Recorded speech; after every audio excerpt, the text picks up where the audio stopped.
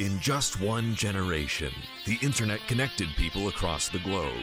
And now, slow news days are a thing of the past. It's a lot to keep track of, but WHIP has you covered with local, national, and international stories. Join us for a rational look at a complex world. This is Rational Radio on WHIP.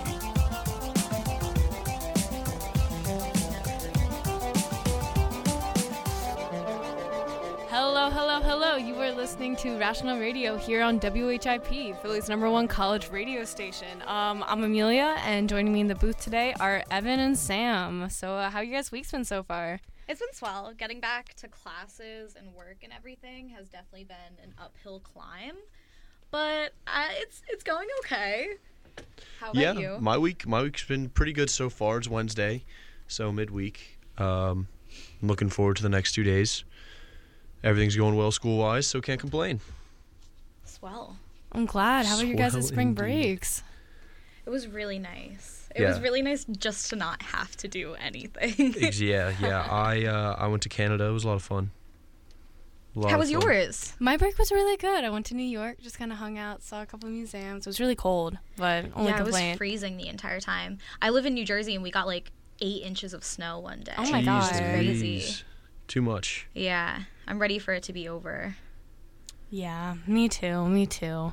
Well, you guys know the deal. On Rational, we are all news all the time. So we have our first story coming to us today from the New York Times and Vox, and it's about the Paul Manafort, Trump's former campaign manager, being sentenced to an additional 3.5 years in prison.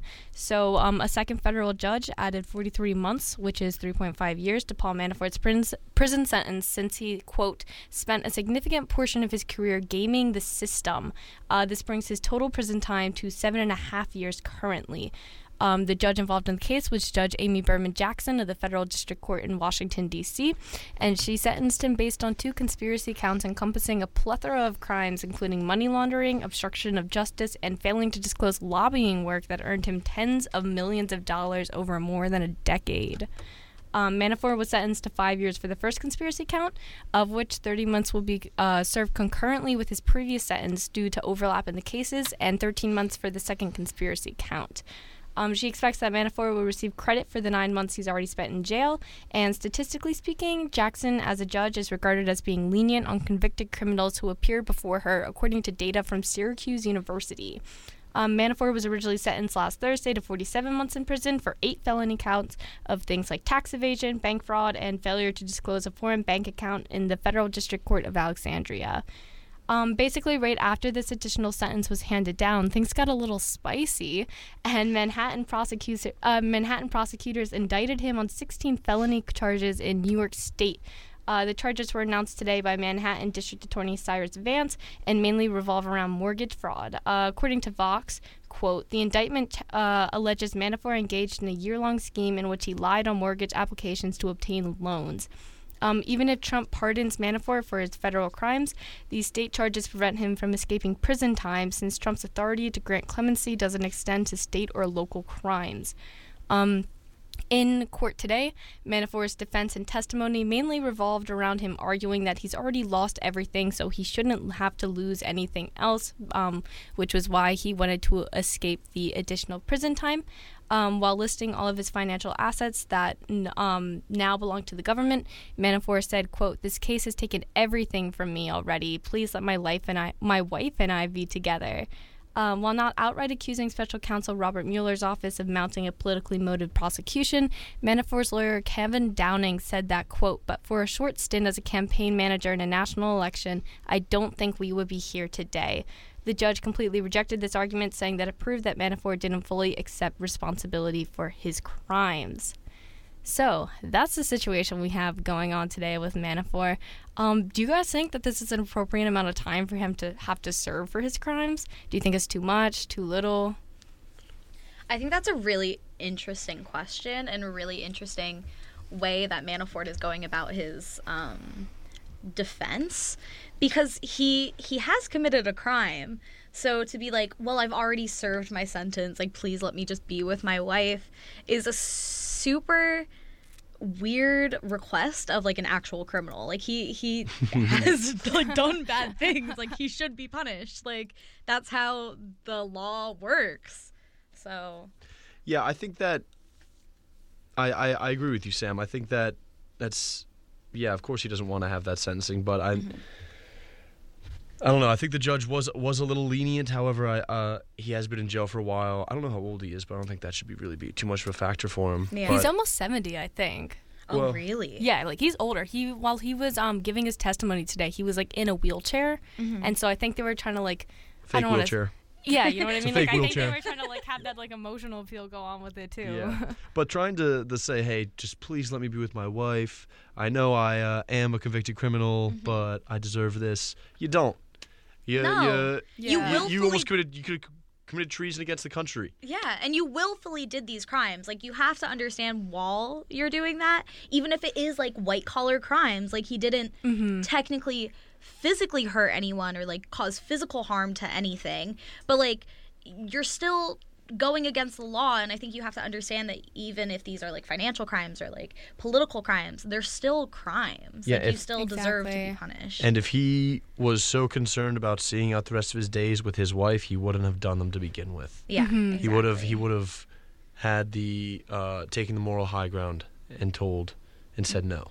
And I think 7.5 years is still a relatively short time, and that doesn't even account for, like, parole. Exactly. So, or, Yeah. like, And yeah. as far as the pardon goes, that's ridiculous. I think that is I don't think that the president should be allowed to pardon someone that is going to jail for crimes that could or could not be related to him.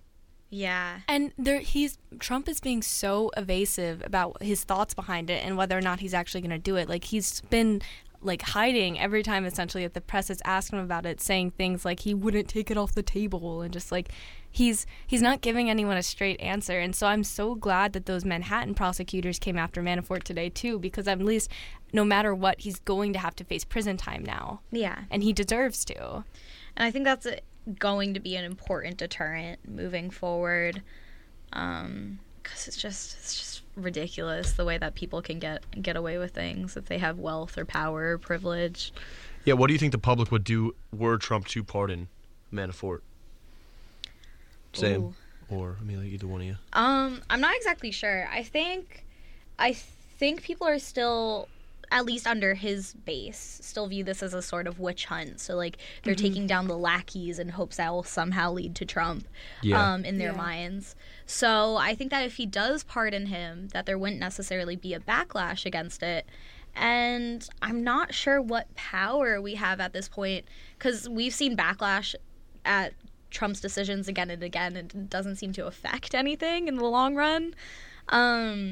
So even like if the public is outraged by this, which I'm not sure they will be, it would be surprising to see if that like realistically does anything. Well, I can imagine the public would be outraged. I mean, let's not forget that Trump lost the popular vote. I think a majority of people in the country don't like him and wouldn't support that.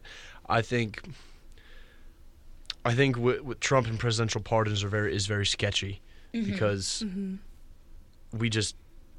there seems to be a lot of evidence pointing towards Donald Trump was placed into office with interference from a foreign government.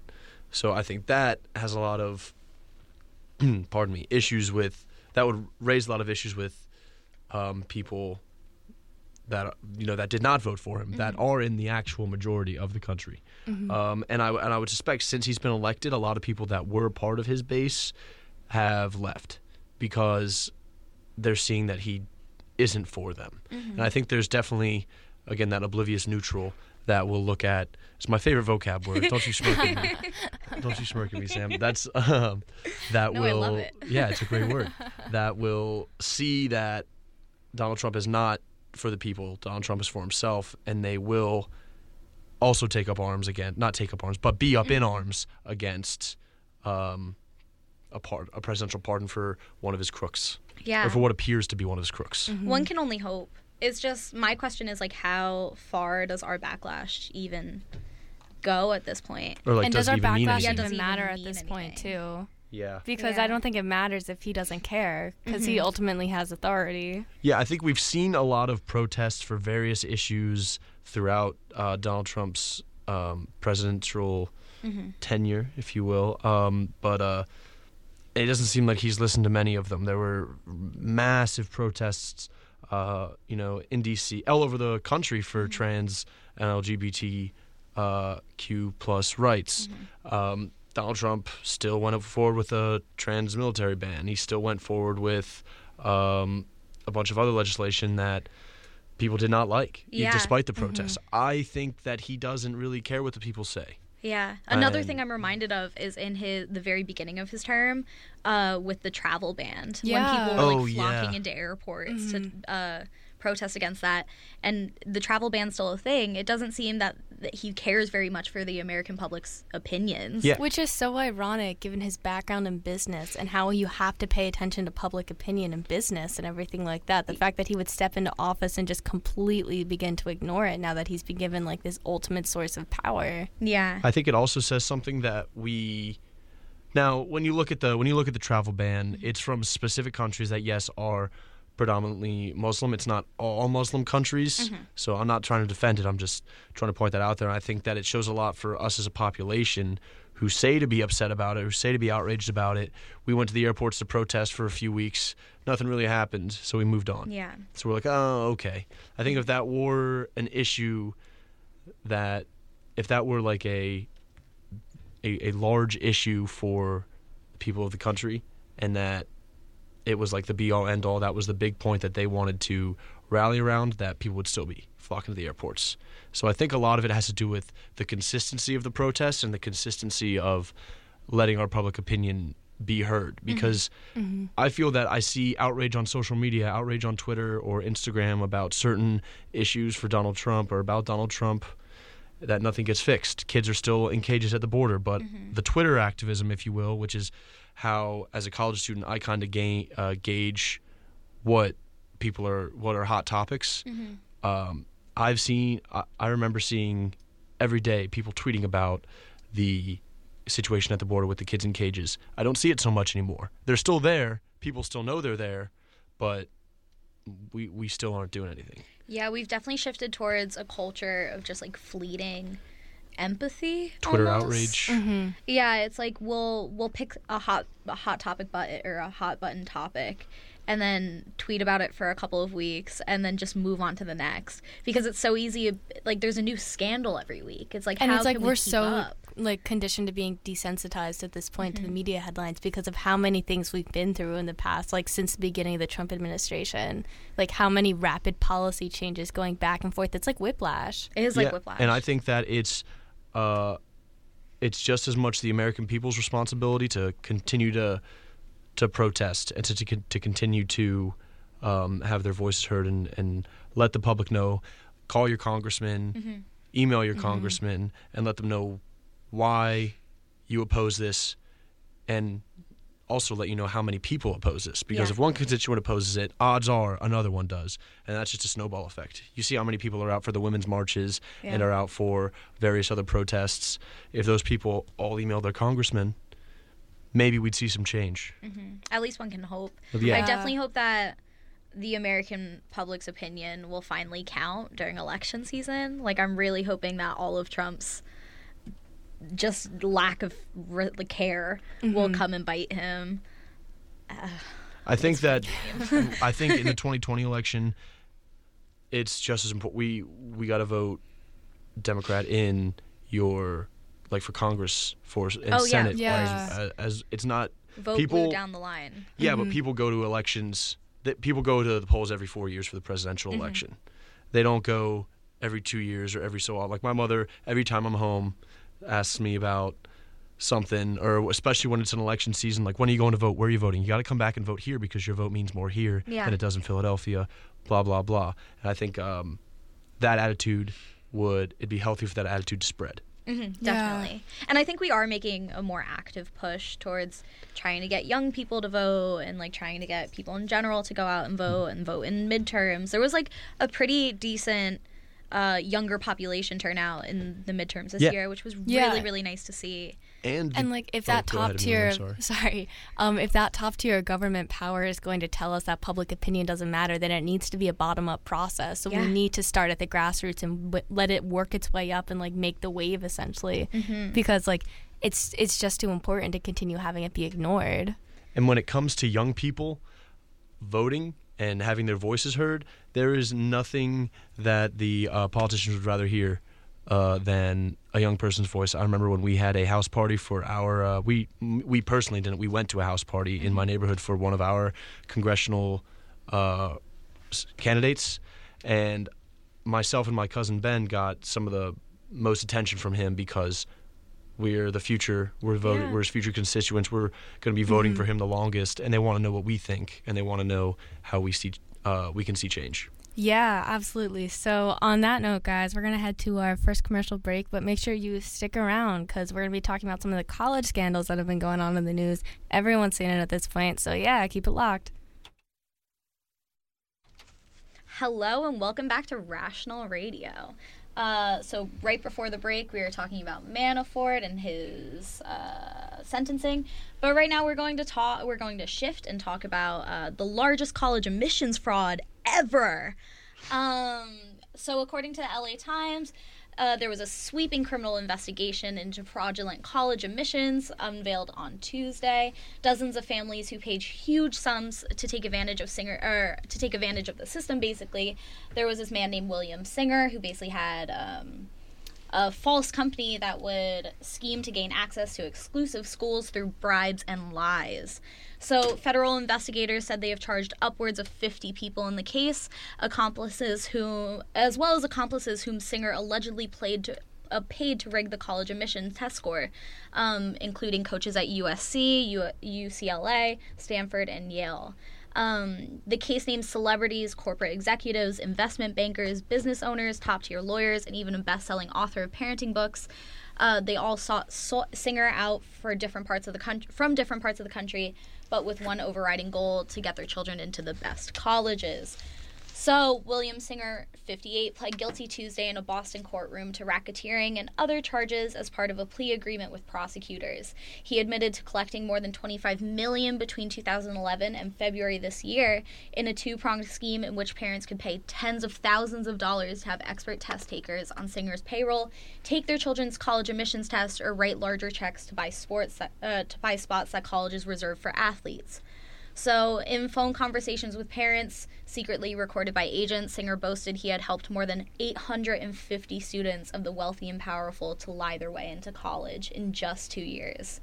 One of these parents, and the most heartbreaking for me, was Lori Loughlin, who's Aunt Becky in Full House. Her and her husband allegedly bribed important board members of the University of Southern California to get their daughters both admitted to the school. $500,000 later, which is an incredible amount of money, $400,000 of it was sent to William Singer himself, and about $100,000 of it to the administrator in USC's vaunted athletic program. Both girls were enrolled in school. So the funniest part out of all of this to me was neither one of the girls had ever competed in crew, but they were both given coveted slots reserved for rowers who were expected to join the school's team because they paid money to Photoshop their heads onto athletes' bodies, which is just incredible. Like, how did that even work? But so there's upwards of 50 people in this case, and it just again proves that the wealthy and privileged have better access to higher education and that we place value on this. So I have a couple of questions here. Anyway, I think this story is wild and shows how ridiculous both the education system in and of itself is and how the class system definitely plays into that. So I was just wondering about your guys' thoughts. Okay, well, sorry. I think that we don't have a class system like they do in India or whatnot, but we have a system of, the wealthy, middle class, poor, and I think that especially that's been a hot button issue for a while has been income inequality, and we've really kind of branded education as the way to fight that. Get your kids a good education. Doesn't matter where they're from, what race they are, what background they're from. They can be wealthy. They can live a good life because they got that college degree. But when you just let people that already have the money knock those people to the side and then put their kids in there just because they have the money already, that's kind of goes against what the whole system's supposed to do, in my opinion. I don't have a problem if you're donating, maybe you donate a building or whatever. That's a lot of money, and because of that, your kid gets into school. Yeah, just do that all above the book. You're paying people to take tests for your kids. Photoshopping faces or heads onto athletes, that's ridiculous. Yeah. It's backwards. It's broken, and that's sad news to hear, especially for the people that are told if you work hard enough, you can get into any school you want on any scholarship, and you can buy that car you want. You can be financially stable. You can support yourself and your family. For people that just don't have anything, that are fighting for that. I mean, you and I, we see that around our area in northern Philadelphia. We see people that are not going to be able to go to school due to their situation that they were born into. So working hard, getting into school, maybe not so possible if this keeps going, if things like this were to happen. The American dream has always been like pick yourself up by your bootstraps, work hard, and you can do it. So I think inherited wealth is definitely an issue in and of itself, but like in using inherited wealth to then play the system that's supposed to be working for everyone on an equal footing. Like education should just be a right. Like you should be allowed to have access to an education, especially a higher education. And we've kind of crafted our society around a higher education, especially at this point. So I think the fact that you're cheating the system that's supposed to work for everyone is so incredibly stupid.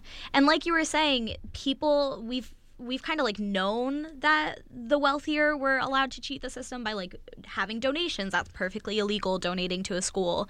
And it's like it's the fine line between cheating or not, but the fact that you're just paying some random man to then turn around and bribe schools is ridiculous. And it takes away the value of education as a good itself, because if it's not earned through merit, if it's just handed to you and like given to you on a silver platter, then what's it worth to begin with?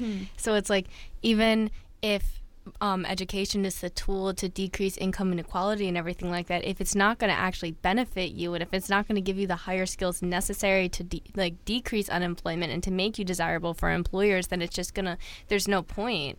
And so it's like devaluing education, and it's just another, like, it's an indication of like why we need free education, so that way the people who are given this privilege, like, it balances that way. It'll balance if we can get the people, like, if we can just provide access, because there's never going to be a way that we can police the education market completely so that this never happens again. Yeah, of course. Like, the corruption is just embedded in the system because of how it's structured. So we need to find a way to also simultaneously provide free education, so that way at least like the people who are being cheated by this system are going to have some point of access, and it's the privilege and opportunity of it goes from being a privilege to just a right. Yeah, I wholeheartedly agree. I think the education system right now is like an inherent way to just gatekeep people from gaining access to like financial stability and things like that, because at this point you really need to go to college first to get a financially stable future. We've catered a lot of our jobs around that. So I think that that the fact that college isn't free at this point, that you have to pay a ridiculous sum of money to even like step foot in a building, in a classroom, is just a way to gatekeep education. And then I think this specific case is just the most extreme example of that, of like, well, we're going to benefit the wealthy no matter what. Like, they can, even if they can't get in just by their sole wealth, we're then going to find a way that they can cheat the system to gain wealth. And I think we also have to take in consideration that even if you're not super wealthy, you're still privileged within the like gaining access to college system. Like, my family, even though we're not super wealthy, was able to afford like a tutor, like a SAT math tutor, whereas other families can't. So it's still the system is so skewed, and I really agree that having free university would be beneficial. I think that I agree that it should be more affordable. I don't think free would. I think there should be maybe some free universities. I don't think they all should be free. I think the quickest way you can devalue something is making it free. And I think that allowing, I know some kids that I went to high school with that should not be in college. They are, oh my goodness. But they should be able to go. They should be able to go. It shouldn't cost over $50,000, over $40,000. Even 30 is pretty expensive. Yeah. You got to be able to get loans that you can get approved for and that you can pay back. But yeah, I do happen to disagree. One of the first times I think we've ever disagreed on this show. College I don't think should be free. I think you need to have some skin in the game in order to really motivate yourself to do well. Because if I wasn't paying for these classes that didn't take attendance, I wouldn't go. I wouldn't go. But I am, and I gotta go. Yeah, that's an interesting thing. It's like external motivation versus intrinsic motivation, I guess. Yeah. I mean, high school's free. Yeah. High school I sucks. Everyone shrugs. Yeah, exactly. Everyone. High school. I think one of the leading solutions right now with this issue too, though, is to make community college free. Yeah, I agree. And those programs have been proven to be successful. I know the Tennessee Promise program has raised graduation rates by 82% or something like that, something ridiculous. So it's I think that at least education, there should be some sort of free option. And I agree with you that private schools should be you should still have to pay for them, and they should still be allowed to exist. We shouldn't convert and public, to I'd say. Oh yeah. But we shouldn't convert to Finland's program where they only have public universities and they're all the same price and everything like that. I think that we should definitely keep that competition, but I think a free option should exist so that way at least there's a starting point and at least we raise that base level. Yeah, because then you have the people that are go-getters that did come from a place that they really can't gain access to education, and then they will go to this university and they will do well and they will get good grades. I think if you can just, in high school, you can coast, you can not do well in classes, you can fail classes, and there's just so many safety nets for you to no, don't fail, here, try it again. With college, I think that's I'm definitely learning as being a college student more how to be an adult, and that's how I think that's also what college is for. Isn't just getting your education in that respect, but learning to be your own person. Yeah, I agree. I definitely agree.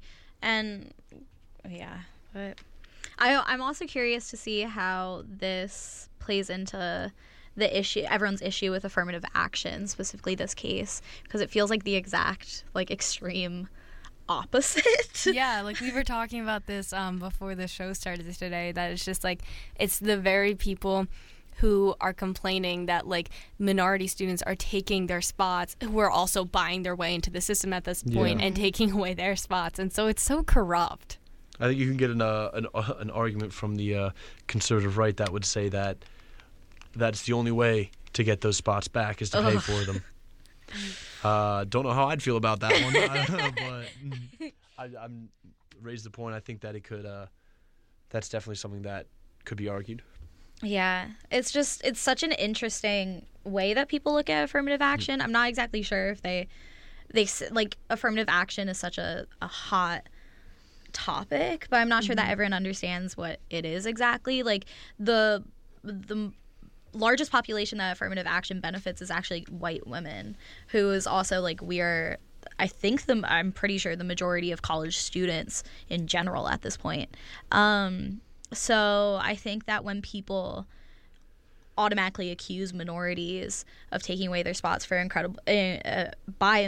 affirmative action, that they're not understanding what it really means or what it was for. And also, for so long, we just didn't allow access in general to college for minority groups. I know one of my best friends from home goes to University of Richmond, and they didn't allow black students on campus until the late 80s, which is we're allowing these kids to catch up to where we've always been because we've been limiting them forever.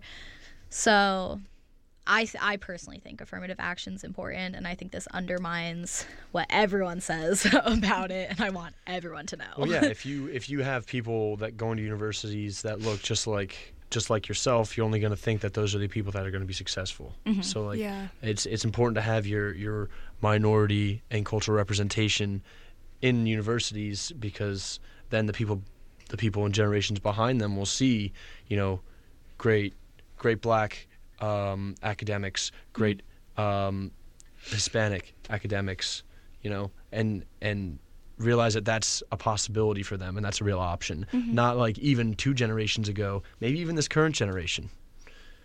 Yeah. They just don't. There's definitely a big imbalance still today, in my opinion. Yeah, I agree. We're very lucky to be at Temple, which has a pretty diverse population. Yeah. And I think it's really, really heartening to see. Like, it's very nice. Yeah, diversity is such a big aspect of education. You learn so much from being in a diverse environment. But on that note, we do have to head to our second commercial break, so make sure that you stick around. We're going to be heading over to some news from Australia, and you're not going to want to miss it. So stay tuned, guys.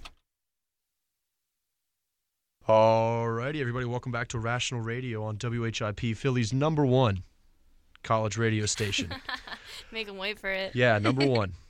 Alrighty, so our third story today is, yes, as Amelia said, coming from Australia, and a prominent Catholic Archbishop, George Pell, was convicted for the sexual abuse of 2 choir boys in 1996.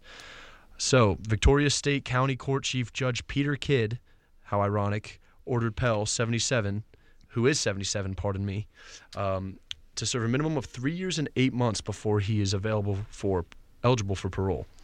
The 5 convictions against Pell carried a maximum possible sentence of 10 years each, so he could have been in there for quite a while, and at 77, probably not going to be surviving for too young. Pell was the most senior Catholic to be convicted of child sex charges in Australia, and the molestation of the choir boys happened more than 20 years ago. Upon becoming Archbishop in the late 1990s, and this is personally the worst part, Pell set up the Melbourne Response Diocesan Protocol to investigate and deal with complaints of child sexual abuse. The protocol was pardon me, I'm stumbling over all of my words today. The protocol was the first of its kind in the world. So that's kind of a dark twist there. He's the guy to kind of pioneer it, and it turns out that he was doing it all along. So he used that to condemn the failings of his church. So he'd criticize this church for sexual assault, and he used it to defend his own efforts to combat child sexual abuse in the church and care for victims. What a good way to hide in plain sight. Really, just be like, hey guys, that's like when you commit the murder and you call the police, so they don't think it's you. Yeah. Yeah. This is yet another case of sexual abuse, which makes you want to bring it up again. I know we talked about this a couple weeks ago, but I think the Catholic Church cannot just stay out of the news when it comes to child sexual abuse, unfortunately. I wanted to bring this up again. Why is this establishment a haven for predators, it seems? Or at least, why are there so many predators within this establishment? We've talked about this in the past, and personally I'm of the belief that the Catholic Church sets itself up as a community haven. Like, it's the place you go to share your grief. It's the place you go to share your hopes and wishes. It's the place you go to worship something that you so deeply believe in. And ironically, the place you go to share your sins, you do confession with the priest as well. Yeah, exactly. So, like, this is such an important part of religious people's lives, and it's kind of like home base. It's just you're automatically like drawn to this place, and you trust it wholeheartedly, because how could you not? You're already giving so much of yourself within faith.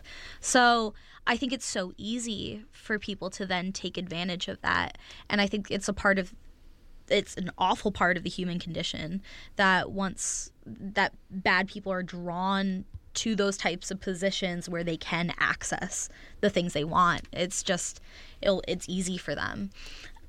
And I think too, like, it's so ingrained in people from such a young age that you need to trust the church, and it becomes it becomes more than a figure of authority. It transcends that. It's just like a figure of truth. So when something Like, when something happens to a child in that situation, when everyone around them is telling them, like, that this is the institution that you must respect, and then that institution violates them, it's hard to believe that, and you begin to question yourself rather than the people around you because of what's being impressed upon you. Mm-hmm. And that's another aspect of sexual assault in general. Like, it's how people react to it for the majority of the time is like to blame themselves or feel intrinsic guilt. So many of these cases, we now, like this one specifically, is 20 years after it happened. It's the fact that these people have to come to terms with not only were they assaulted, but they were assaulted by something that they had so dearly loved and was like so integral to their lives.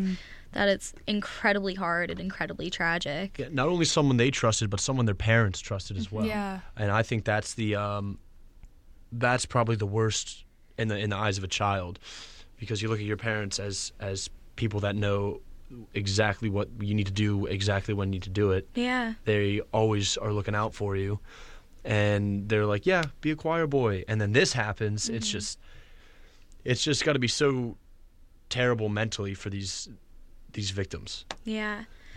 And yeah, parents are supposed to be your protectors, and it's awful to then realize like that this is going on, but not only like your parents allowed this to happen to some extent, but sexual assault in the Catholic Church has been going on forever. But at least the only good thing I see coming out of this is that like more and more we're seeing stories like this, even though it's awful every time we do see another, like It's kind of a oh good my thing god, that like there's it's another. getting brought But to light. yeah, at least we're talking about it now. Yeah. At least these people are being able to deal with this and come to terms and then speak out against it. Because it's kind of a two-sided coin with everything, in the sense that, like, one, by talking about it more, hopefully it's going to encourage more people to trust themselves and, like, trust their community and environment enough to speak out about it and to speak out about their own personal experiences. But I can't help but worry that it's going to turn into what we were talking about before, where we become desensitized to it. Yeah. Because it's happening so much and not enough action is being taken against it to prevent it. Yes, exactly. And that leads perfectly into my next question,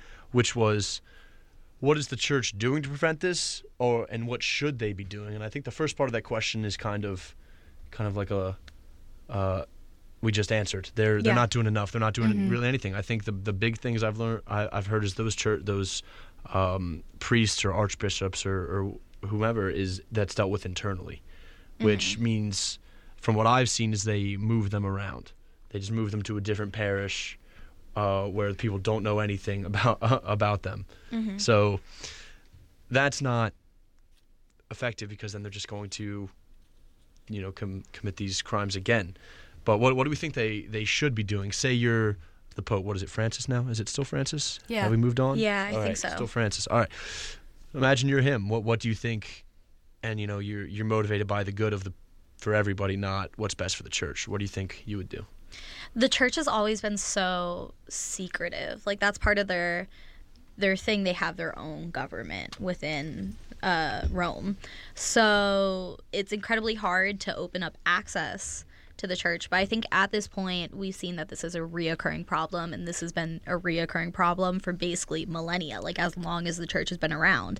So I think at this point, the church needs to somehow bring an outside source in, like to really take a look at this. Well, what other churches or religions have their own sort of government like that? You've got Israel, which is a Jewish state, but I wouldn't say that's like the center for all I don't Jewish think it speaks operations. on behalf. I don't think, but then you look at the Vatican, and that's the voice of the Catholic people, and what the church says is a big phrase. I don't really hear that with like what the synagogue says, or what the I don't know another term. I don't know synagogue and church. What the mosque says, if you will. So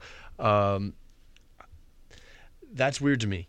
That's very weird to me, because we don't have a Presbyterian state headquarters. We don't have a Mormon state headquarters. Well, that goes back to like when the Vatican was an actual like country in and of Yeah, itself. but it still exists now. Yeah. Oh, of course. But I'm just I guess saying you that can't that's just like take a lasting sovereignty effect. away from them, but Yeah, but at Seems this like point, a good idea. at this point, they don't have their own country, so like we can take sovereignty away from them. And they're an institutional, an institution. We can now declare laws on them. And it's like every time that a new allegation comes out, it like chips away at their authority and their jurisdiction to continue to act in a sovereign way. So it's like, hopefully, like it's not going to implode on itself. It's too big of a problem for us to just let it implode and not step in. So we need to figure out some form of intervention to help and make this stop. But I think that that implosion aspect is going to help it, and like it's going to help it move along faster. An issue with that though is like then who gets jurisdiction over this, because we're like Catholicism isn't a one country thing. It is global. So like how are we going to set up a program? It's almost like we have to make another UN but solely for the Catholic Church. Like everyone send a representative to take down the Catholic Church, please. They have that sort of, but I believe because the last time we talked about, they had deacons and priests coming from a bunch of different countries to meet and talk about the sexual abuse of nuns is what it was. Yeah. So, but again, that seems that's very internal. Yeah. So it would be very difficult to impose an external force or government on such a sacred institution, I feel. There would definitely be a backlash against and it. well, I don't think we'd be able to, because a lot of people on one side would say, hey, like the Vatican is technically its own country. So like you can't do that, U.S., or you can't do that, England, or whoever decides to try and step in and end that for sure. I think there's always going to be stuff like this throughout the world, like throughout time. Like people are going to get wronged every day, and it just happens to be that this is an institution that seems to support it. Support, I'd say, is not a fair word. I'd say this is an institution that seems to cultivate that sort of behavior. Allows it to like fester almost. Yes. But so it's incredibly hard to dismantle it.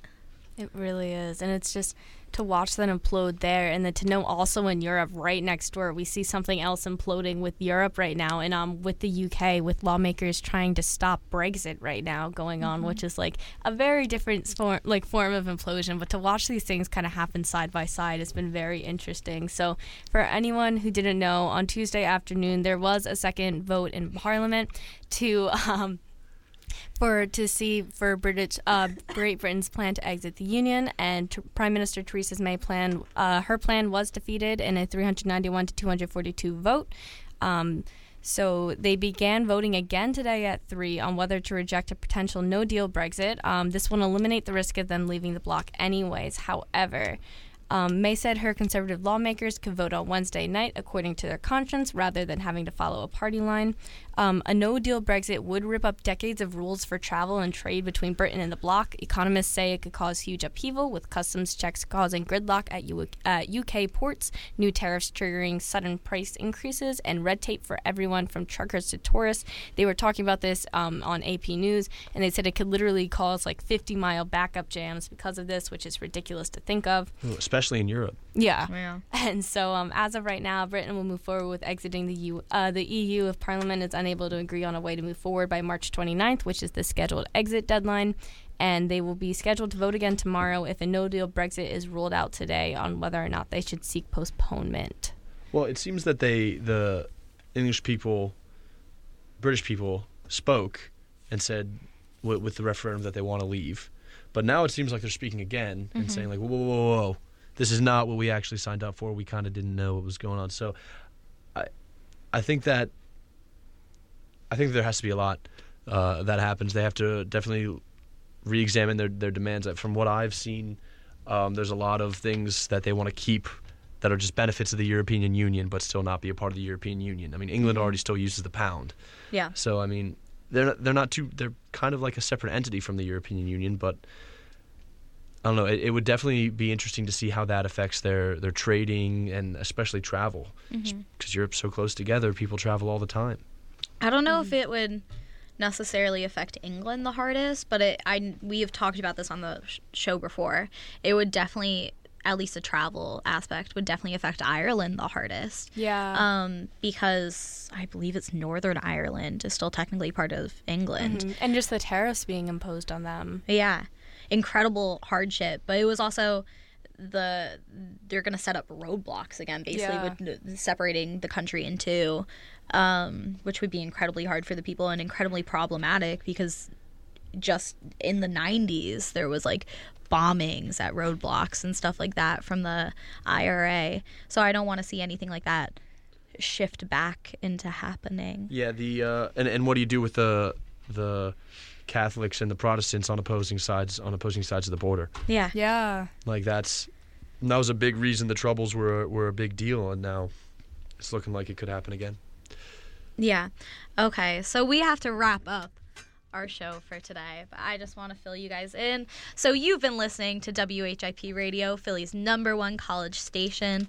Thanks for listening to us, but you can also listen to all of our podcasts at whipradiotU.com or on Spotify under Rational Radio, or even our sister podcast, The District, for a closer local look.